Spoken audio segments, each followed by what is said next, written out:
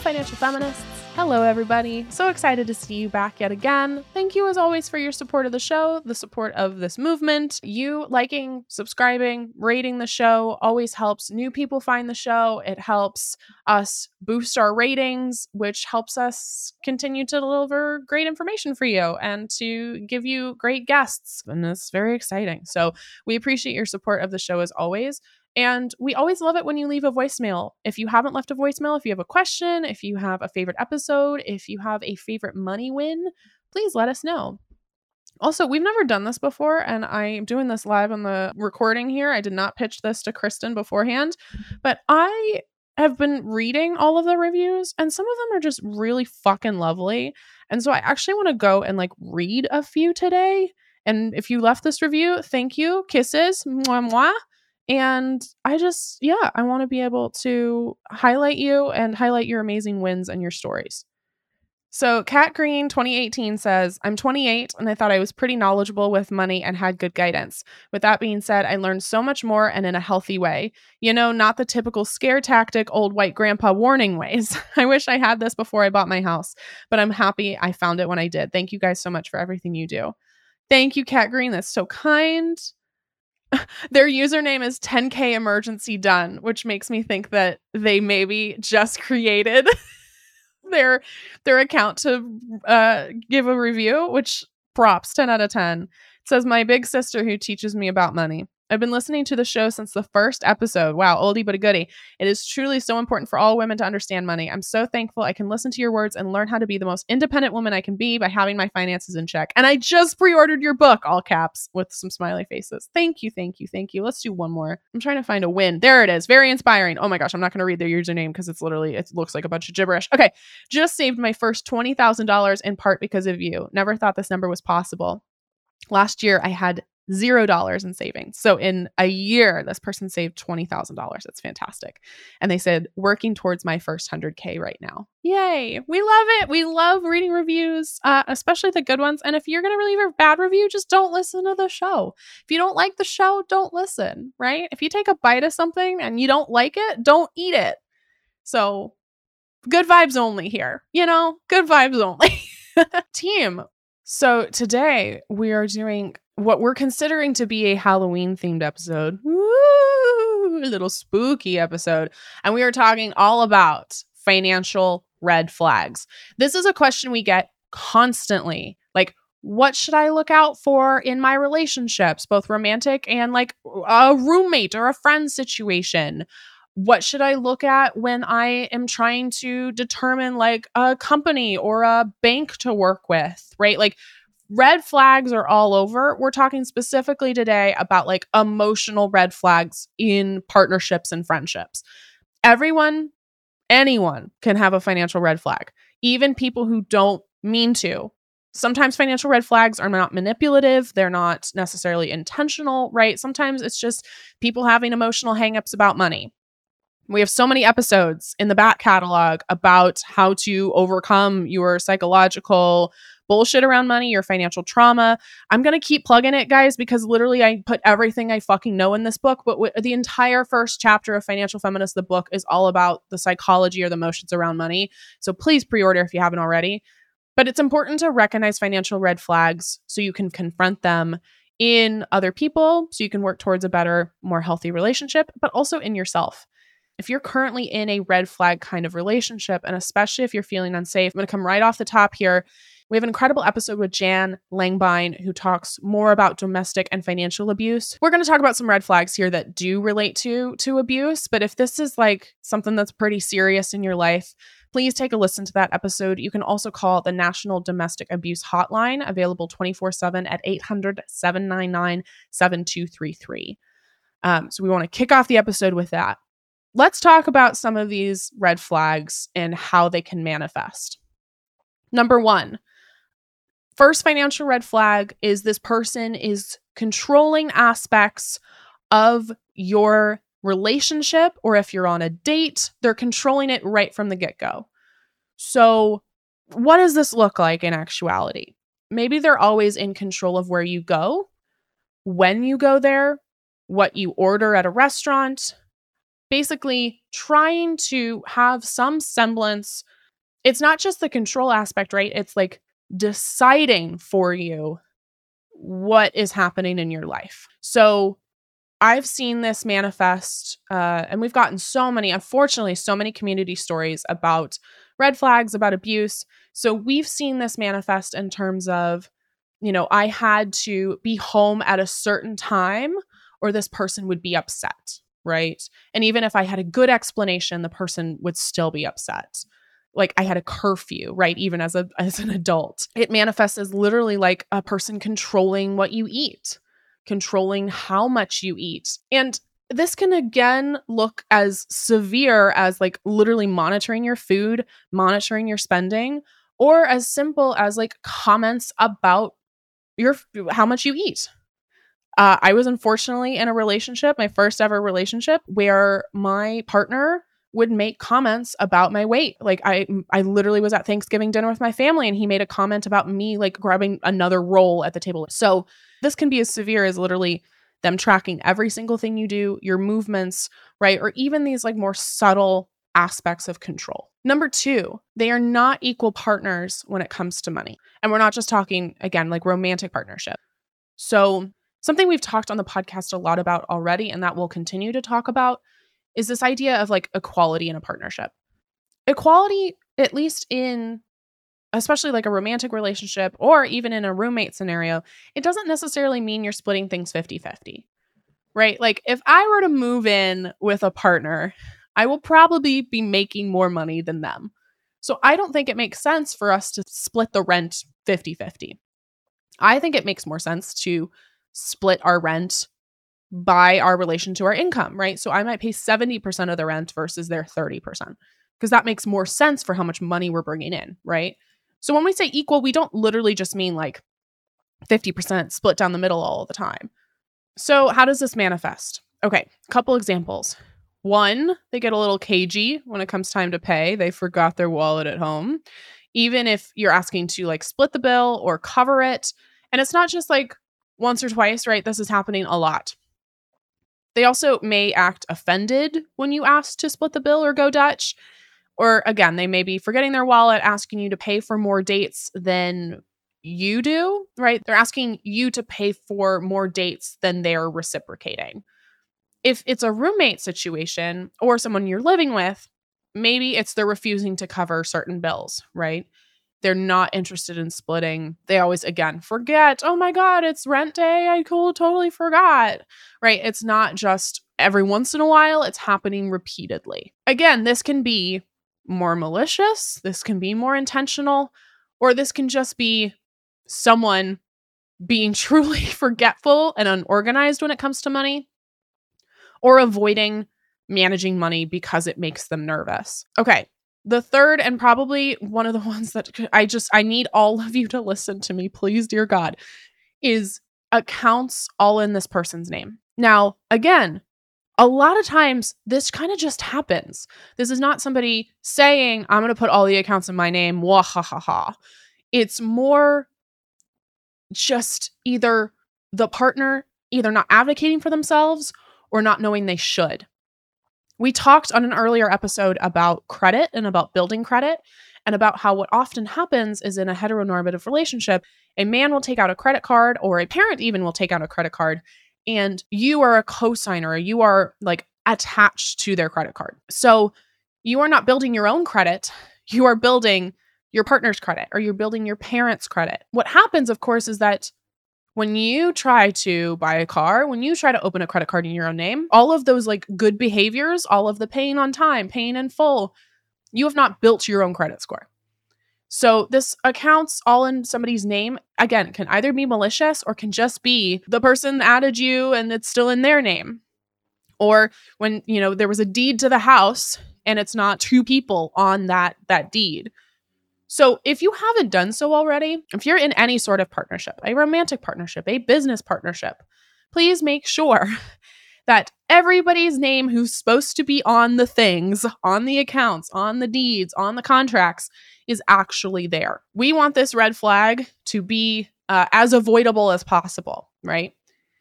In the more malicious sense, The accounts all in one place thing is a very, very serious transgression. It is 100% about control. It is 100% about the ability for typically a romantic partner to keep you in a place you don't want to be. We talk all the time about how money gives you options and money gives you choices.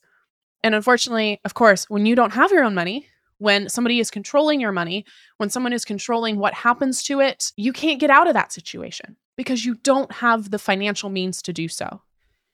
Again, if this is a more serious, more malicious thing, you will know. You can trust your gut. Your gut is telling you. That's one piece of advice that's just for this entire episode.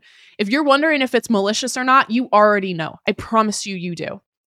And either you've been gaslit into thinking you don't, or you're gaslighting yourself. You're going, no, but he wouldn't do that. He's a really nice guy, right? Or, oh, it's just a misunderstanding. It's not. If you know it's not, it's not. It's not. So the accounts all in one name is not a great thing, regardless of the intent. It is one of the worst things if it is intentionally malicious. And if you've been following me on TikTok or Instagram for any amount of time, you've probably heard me discuss that one of the few personal finance rules that's hard and fast for me is that no couple in a romantic relationship should 100% combine finances. No couple in a romantic relationship should have accounts in just one person's name, at least shared accounts, right? Joint accounts. You need some of your own money, and anything that you are in together, right? A joint account, again, a house, whatever that looks like, should be in both of your names. All right, number 4. I don't think there's any way that this isn't one that's egregious or malicious, but giving you an allowance or a stipend, especially if it's your own goddamn money. This is one of the telltale signs of both financial and domestic abuse, is telling you that you can only spend this amount of money and that this is the only money you have, right, for a certain thing. And it's not like, hey, we're each getting $50 to go do something fun, right? Like my dad has his own money so he can go take golf lessons, and my mom has her own money so she can go buy scrapbooking supplies. This isn't it, right? This is one person divvying up a certain amount of money for another person, and then again, creating really strict barriers around what that looks like. This is, again, another one that is incredibly malicious. And if this is your reality, this is financial abuse. This is financial abuse. Number 5 is limiting where you spend your money or time. Very similar to giving you an allowance, right? Either monitoring your spending on your accounts or, again, giving you some type of allowance. Number 6 is telling you what jobs you can or cannot have. We see this in a lot of abusive situations where one partner tells the other person they're not allowed to work, or that they're only allowed to work certain jobs or certain industries or certain hours because they, quote, have to take care of the home or kids, or just because they feel their partner should not be allowed to work. This is a very patriarchal idea, right? Assuming, again, you're in a heteronormative relationship where the male identifying person is the abuser, right? You need to stay at home, barring you and restricting you from A, spending money outside the home, or B, being able to have your own money. This is another sign, again, of control, is preventing you from making money. Because if you're not making money, of course, you don't have money to spend. Again, we mentioned earlier, this is all about control. This is all about making sure, again, in maliciously abusive situations, this is all about making sure that you don't have access to money, that you're not making your own money, that you can't escape. All right, number 7. Very similar, but some sort of resentment towards you making more money, almost like guilting you into trying to not work. This can look like snide comments or them freezing you out when you come home from work, or again, literally making you or asking you to quit your job. Number 8 is one that could be malicious or could be just somebody, again, mismanagement of money. But number 8 is constantly asking to borrow money. All right, number 9 is a refusal to talk about money. Some of this might be money trauma, right? Some of this might be the narrative of talking about money is gauche, talking about money is bad, right? And probably it's more commonly that, right? Is money makes people uncomfortable. This is what we're trying to change here at Financial Feminist. But this refusal to talk about money is often just based on money trauma around those narratives that, again, talking about money is impolite, or just a lot of shame about their financial situation, a lot of shame about money. But if you get closer to a partner and you're starting to deepen your relationship and you're starting to make choices together, you have to be able to talk about money. You have to be able to have conversations about money, right? In the same way that, if you're talking with friends and you're starting, like Christine and I take our trip every year. We travel every single year. We've had to become very comfortable talking about money with each other because we have to plan out the budget for the trip. And if we're not able to talk about what we can each spend or what we're willing to spend money on, then A, the trip's not going to be very successful. And B, there's going to be a lot of unresolved tension there. You can kind of tell whether this uncomfortability around talking about money is truly just they're uncomfortable and they've either never done it before, or they have preconceived notions about what it should look like, or it is very specifically like a choice that, again, feels manipulative. All right, number 10 is they're kind of sneaky about spending habits. They refuse to tell you how much debt they have, or they're just hiding it from you altogether, especially when you get to the point of combining finances. They will spend a bunch of money on a credit card, either under like other names, right? Or they just won't be willing to talk about it. A lot of, I think, people have like shopping addictions or shopping habits where, you might go spend a bunch of money and then hide the bags from the store. Yeah, we see this a lot, especially with like people buying like pornography on the internet, right? As there's like different names for companies that show up on credit cards. And I believe sometimes you can pay to like specifically have a different like line item on a credit card statement. So again, this can be pretty egregious. This can also be someone's just not sure how to talk to you about how much they spend, or they feel shame because their previous partner or their families or their friends have shamed them for their spending. With all of these, again, there's like a level, right? There's a certain level of severity with these. But if someone is secretive about their spending, again, it's probably linked to shame. It's probably linked to them feeling ashamed of how much money they do spend. Number 11 might surprise you, but number 11 is overdoing it when it comes to taking out credit cards, like taking on an $800 car payment and just being like, it's fine, I'll pay it off later. This kind of temporary satisfaction of buying something without thinking through the long-term impacts of that decision, right? Oh, let's go to Cabo and we'll go to this place every other weekend, and not realizing that like all of that is going on a credit card and they're going to have to deal with it later, right? Again, this is probably linked to a lack of understanding about how to manage money, about how to be smart around money. It might literally be as simple as they don't understand how a credit card works. We know that the number one reason women actually go into debt is they don't understand how the loan process works. And of course, that's not because we're stupid. It's because no one ever taught us this. So it might just be literally that this person is going into debt or spending money because they don't either A, know any better, or B, know any different.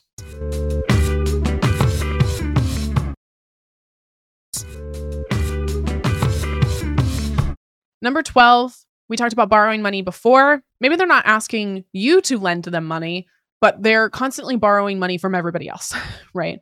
They're constantly borrowing money from friends and family.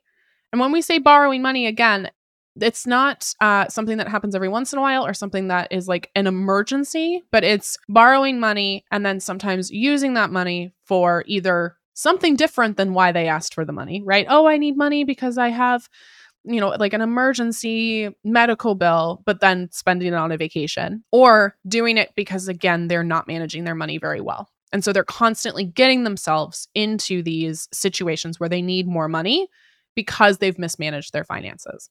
Number 13 most commonly happens with friends. This is, again, a more minor of these red flags, but something that should really be discussed is if you're going out with friends and they never take your budget into consideration. They never make plans in a way that either A, asks you, like, what do you want to do? What are you comfortable with? Or B, they're forcing you to like split the bill instead of you just paying for your portion. I don't know if I've told this story on the podcast. When I went to my senior prom in high school, it was my money that we were paying for dinner. Like my parents didn't give me money. Like when I went out to like our pre-prom dinner, that was my money I had earned. And so I could only afford at this really nice restaurant we went to, the like $20 appetizer that I purchased as my meal. I think it might have been less than that. I was on a budget. And unknowingly, I had lovely friends. They didn't do this intentionally.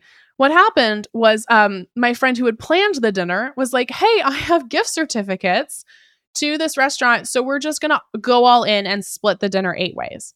For me, as a 17-year-old who I think ordered basically fancy grilled cheese because that was the only thing on the menu I was comfortable spending money on, it was really shitty to realize that I was also going to pay for the steak dinner that my friend next to me had ordered and the lobster dinner that my friend across from me had ordered. And at the time, I didn't speak up. And you can tell that it still haunts me. Now, did this friend have any malicious intent? No, of course not.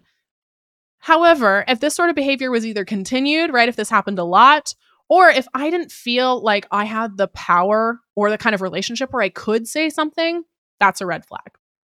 And finally, let's talk about our last one, which may not seem like a red flag, but 100% is. There's such a thing as saving too much money. No, that might shock you that a financial expert is telling you that there might be a place where you're saving too much money, right? Or investing too much money or paying off your debt too quickly. But this is often a financial trauma response as someone who hoards money, either because they didn't grow up with a ton of money, or they have a scarcity mindset, or they're just constantly scared that shit's going to hit the fan. And of course, you can't see this, but Kristen, our podcast producer, is jamming in the corner because this is her, I think, in a lot of ways. But this is a red flag. This is a red flag, is that if you are ever doing something financially and it is motivated by a fear, that's probably a red flag. Saving an emergency fund in a way is I don't want this to kick me in the ass later. But a deep-seated fear of oh my God, everybody hates me and I'm going to lose my job and the world's going to burn and it's going to be terrible. Right? That's a emotionally motivated financial decision in probably a negative way. I tell this story in the book, in Financial Feminist, but one of my first money clients was saving 90 to 95% of her income. That's insane. And that told me actually a lot. No one should be saving that much money. Truly, truly, truly. Unless you're making I don't know, millions and millions of dollars, right? It was crazy how much money she was saving. And the reason she was working with me as a financial coach is she was worried she wasn't saving enough. And when we dug to the root of it, I realized that she had some financial trauma because, again, her parents didn't grow up with a lot.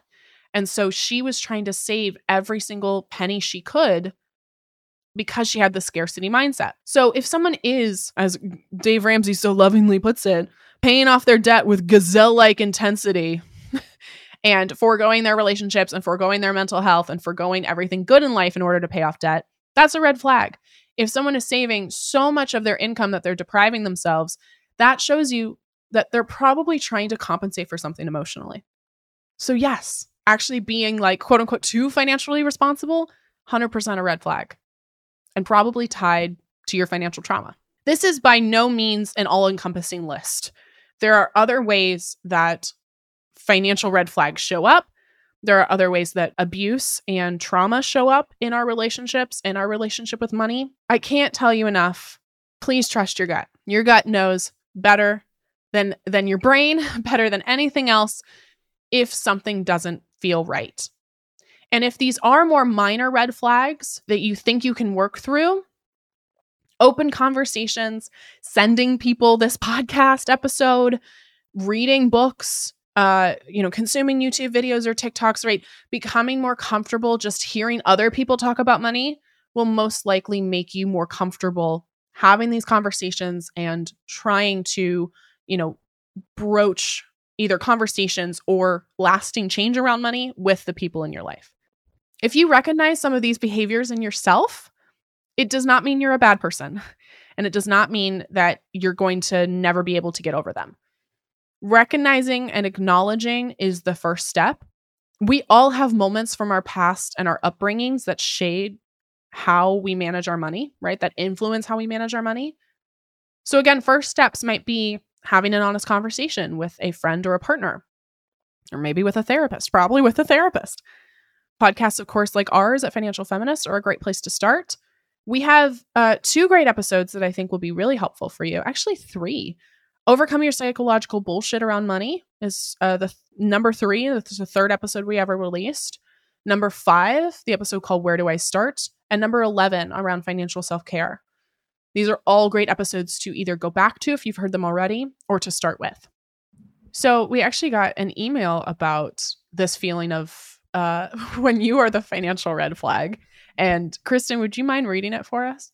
Absolutely. Okay, this email says, "Hi there. I feel so much shame in writing this. However, I deeply trust your financial wisdom and guidance. So I'm writing anyways. I read your blog post recently about financial red flags in a relationship. It was helpful, but it was written mainly from the perspective that your partner is the red flag. I'm writing because it's me. I'm the red flag in my relationship. What advice do you have for those of us in the opposite boat, being the ones with the dirty financial secret and wanting to change and open up to our partners?" I'm going to give you some context. She gave some context. Okay, some context. We are in a long distance partnership, about 4 years now. As for my red flag, well, I was freelancing the last few years and really struggling to make ends meet, truly only being able to afford my rent and some bills, leaning on my credit card to support groceries, doctor's appointments, therapy, and everything else life brings. I racked up $10,000 in debt.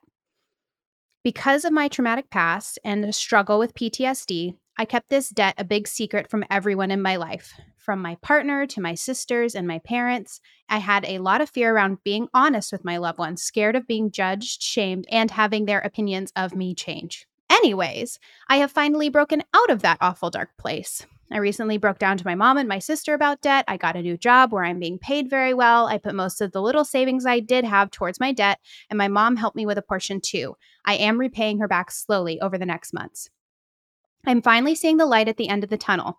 I have about $2,000 left to handle, but something I haven't tackled is sharing all of this with my partner. I am terrified he will judge me and ultimately that he will leave me because I've kept this secret for so long. Makes me sad. We recently did talk about finances. He broke the ice and shared how he was concerned that we talk so little about finances in our relationship. He said he didn't want to pressure me and was waiting for me to bring it up, but was curious why this wasn't something I ever wanted to talk about with him. I downplayed it and ultimately avoided the conversation at the moment. It's been a few weeks since then, and I want to have this conversation, but I don't know where to start. I don't know how to find the courage. I'm scared. I feel so ashamed of my situation. Sure, a great new job, but years of keeping a secret and hiding this part of my life, I think hiding will hurt him more than learning about the amount of debt I was in itself. Do you have any advice on how to open up about this? I don't even know where to begin the conversation, and it's just so much to talk through. I want to add that my partner is really supportive. I'm just terrified of opening up and him leaving me. If you can hear my therapist saying, if he leaves you because of this, he wasn't the one. Okay, first of all, this is my audition to have a Dave Ramsey-like show with none of the bullshit. So welcome to the Financial Feminist call-in line. Okay, first of all, wow, your vulnerability in your email. Thank you, thank you, thank you. Second of all, you have already made such progress. One, financial progress of paying off $8,000 of debt, which is incredible. But two, it sounds like you're starting to at least get a little more comfortable being uncomfortable. And you're at the point where you've acknowledged, okay, this is an issue and I need to talk to people about it. Three, I already know your partner is supportive because of how he is speaking to you in what you described, right? Of like, hey, I noticed we don't talk about money a lot and I didn't want to pressure you. And I was waiting for you to bring it up, right? You can already tell he's supportive. So I'm going to tell you a story. One of my first coaching clients, who is now a very good friend of mine, and I will not name her, but I'm sure she loves when I tell this story because it's so relatable, but also it's so powerful. When we started working together, she was in $80,000 of credit card debt and her husband knew nothing about it. She had hid $80,000 of debt from him. And she was, first of all, terrified of the debt, but second of all, deeply, deeply ashamed and felt so scared to tell her husband because, of course, she was afraid of the judgment. And then she was also afraid that he would be angry that she kept it from him. So I'm going to give you the same advice I gave her. Admit to him that you're scared. If you're starting a conversation with him, which should be a, hey, not to alarm you, but I need to talk to you about something tonight. When would be a good chance to do that, right? This is not a conversation you have when he's like leaving the door for work or leaving the house for work, right? This is a like, hey, I want to talk to you about something. Everything in our relationship is fine. I love you, but I just want to talk to you about something, right? You say, I'm really scared to tell you this. This is really, really difficult for me. I'm really scared you're going to hear it and you're going to leave me. You can tell him how you feel. You can tell him that you're scared. And it sounds like what this beautifully supportive person will do is sit there very present and listen. And he might have a reaction, but ultimately that reaction is going to be, okay, let's do it together. Which is what my friend's partner's reaction was. At first, it was like, oh God, oh shit, that is a lot of money. And then when he slept on it and he woke up the next day, he turned to her and said, okay, how are we going to make this happen? And was very much in it as a team effort. So you're going to say, you know what? I'm really scared. I'm really scared you're going to leave. I'm scared to even admit this to you. But I went into a lot of credit card debt and I don't have the best relationship with money. And I'm trying. And I not only want this relationship with money to change to better my own life, but to better our relationship. And if you're able and willing, here's how you can support me in that. Maybe it's conversations with money. Maybe it's, money dates, right? We've talked about that on the podcast before and in the book. Maybe it's, hey, just encouraging me and telling me I'm doing a good job, right? But first, admit that you're scared. Second, be really honest with him. And third, tell him, here's how you can support me, right? Or maybe you have a longer conversation and you figure out how you can support each other through that. I just also need you to know you're like so not alone in this. Like so many people have this of just, they feel so deeply insecure about money. And I hope it brings you some solace that this thing that feels very siloed of like, I'm terrible with money. Everybody else is great at it. I'm like fucking up. Everybody's doing it. Like everybody, even me, I have financial trauma. Like everybody has some sort of financial trauma. And it sounds like you're in therapy. I always recommend therapy. Talk to your therapist about it, right? And it sounds like you're already starting to do that. I am not a medical or psychological professional, right? I'm a financial expert, but I know that, being able to talk to somebody who will help you work through it and counsel you through it from a brain standpoint or from an emotion standpoint will also be very helpful. You're not alone. You're taking exactly the right steps and you're fucking brave. And you should be really proud of yourself. Also just like gold star because you did get out of it. You know what I mean? Like that's amazing. Right. You're actively working your way out of it. Yeah. I love that. It was such a great email to get. I love how vulnerable she was. And if you are the person who's listening to this podcast episode and you're like, fuck, I'm the person. I'm the red flag. I am the fucking blazing on fire red flag. You're here. You're listening to this podcast. You're doing first steps. And I always talk about how to change anything in your life, you have to get uncomfortable. You have to get uncomfortable in order to be comfortable, right? You have to get comfortable being uncomfortable in order to be comfortable, right? So you just being here and absorbing some information and maybe taking that information and starting to apply changes to your life, starting to bring up money in conversations, like that's why we do what we do. And again, if you are in a red flag relationship, if you're in an abusive relationship, and especially if you're feeling unsafe, we have that incredible episode with Jan Langbine that talks a little bit more about domestic and financial abuse. And again, that hotline is available to you, 800-799-7233. So team, if you've listened to this episode and you've taken something away from it, please share it. It's so important, especially around red flags. I can't tell you the amount of people, but especially women who get into relationships, whether that's, again, partnerships, romantic partnerships, or friendships, or living situations, and they ignore all the red flags, or they don't realize that the red flags are actually red, right? So please share this episode on social media, share it with your friends. And if you are either in a red flag scenario or you are the red flag, we have all of the resources you need linked down below. Thank you as always for being here. Thank you for your support of the show. I hope you have a happy Halloween. I will be watching the multiple Community episodes around Halloween because, in my opinion, they're the best episodes. They're so good. And the one where they're doing ABBA. It's the episode where they all turn into zombies. Great episode. Season 2, I believe. All right. Thank you as always for being here, Financial Feminist, and I'll talk to you soon. Thank you for listening to Financial Feminist, a Her First 100K podcast. Financial Feminist is hosted by me, Tori Dunlap, produced by Kristen Fields, marketing and administration by Karina Patel, Olivia Koning, Sharice Wade, Alina Hilzer, Paulina Isaac, Sophia Cohen, Valerie Oresco, Jack Koning, and Anna Alexandra. Research by Ariel Johnson. Audio engineering by Austin Fields. Promotional graphics by Mary Stratton. Photography by Sarah Wolf. And theme music by Jonah Cohen Sound. A huge thanks to the entire Her First 100K team and community for supporting the show. For more information about Financial Feminist, Her First 100K, our guests, episode show notes, and our upcoming book, also titled Financial Feminist, visit herfirst100k.com.